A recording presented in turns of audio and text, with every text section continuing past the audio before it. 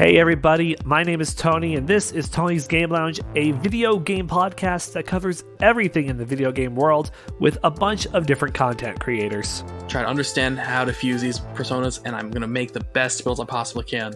That being said, I'm going to make my party members the same way, and that's also what incited the side of me that also plays Persona like an arms race.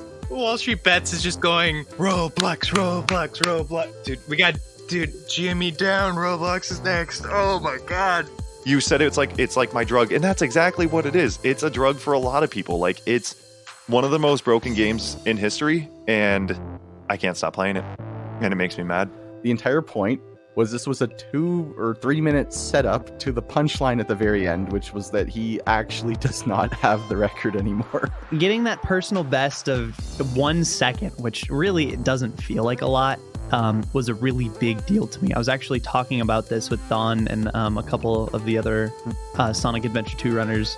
I think the first thing I said when I saw the daughters and they're like, literally impale you, I said hot. And everyone's like, and I went, oh wait, creepy. If you like what you heard, feel free to give us a follow and share the podcast. You can also find us on Twitch, Twitter, and Instagram.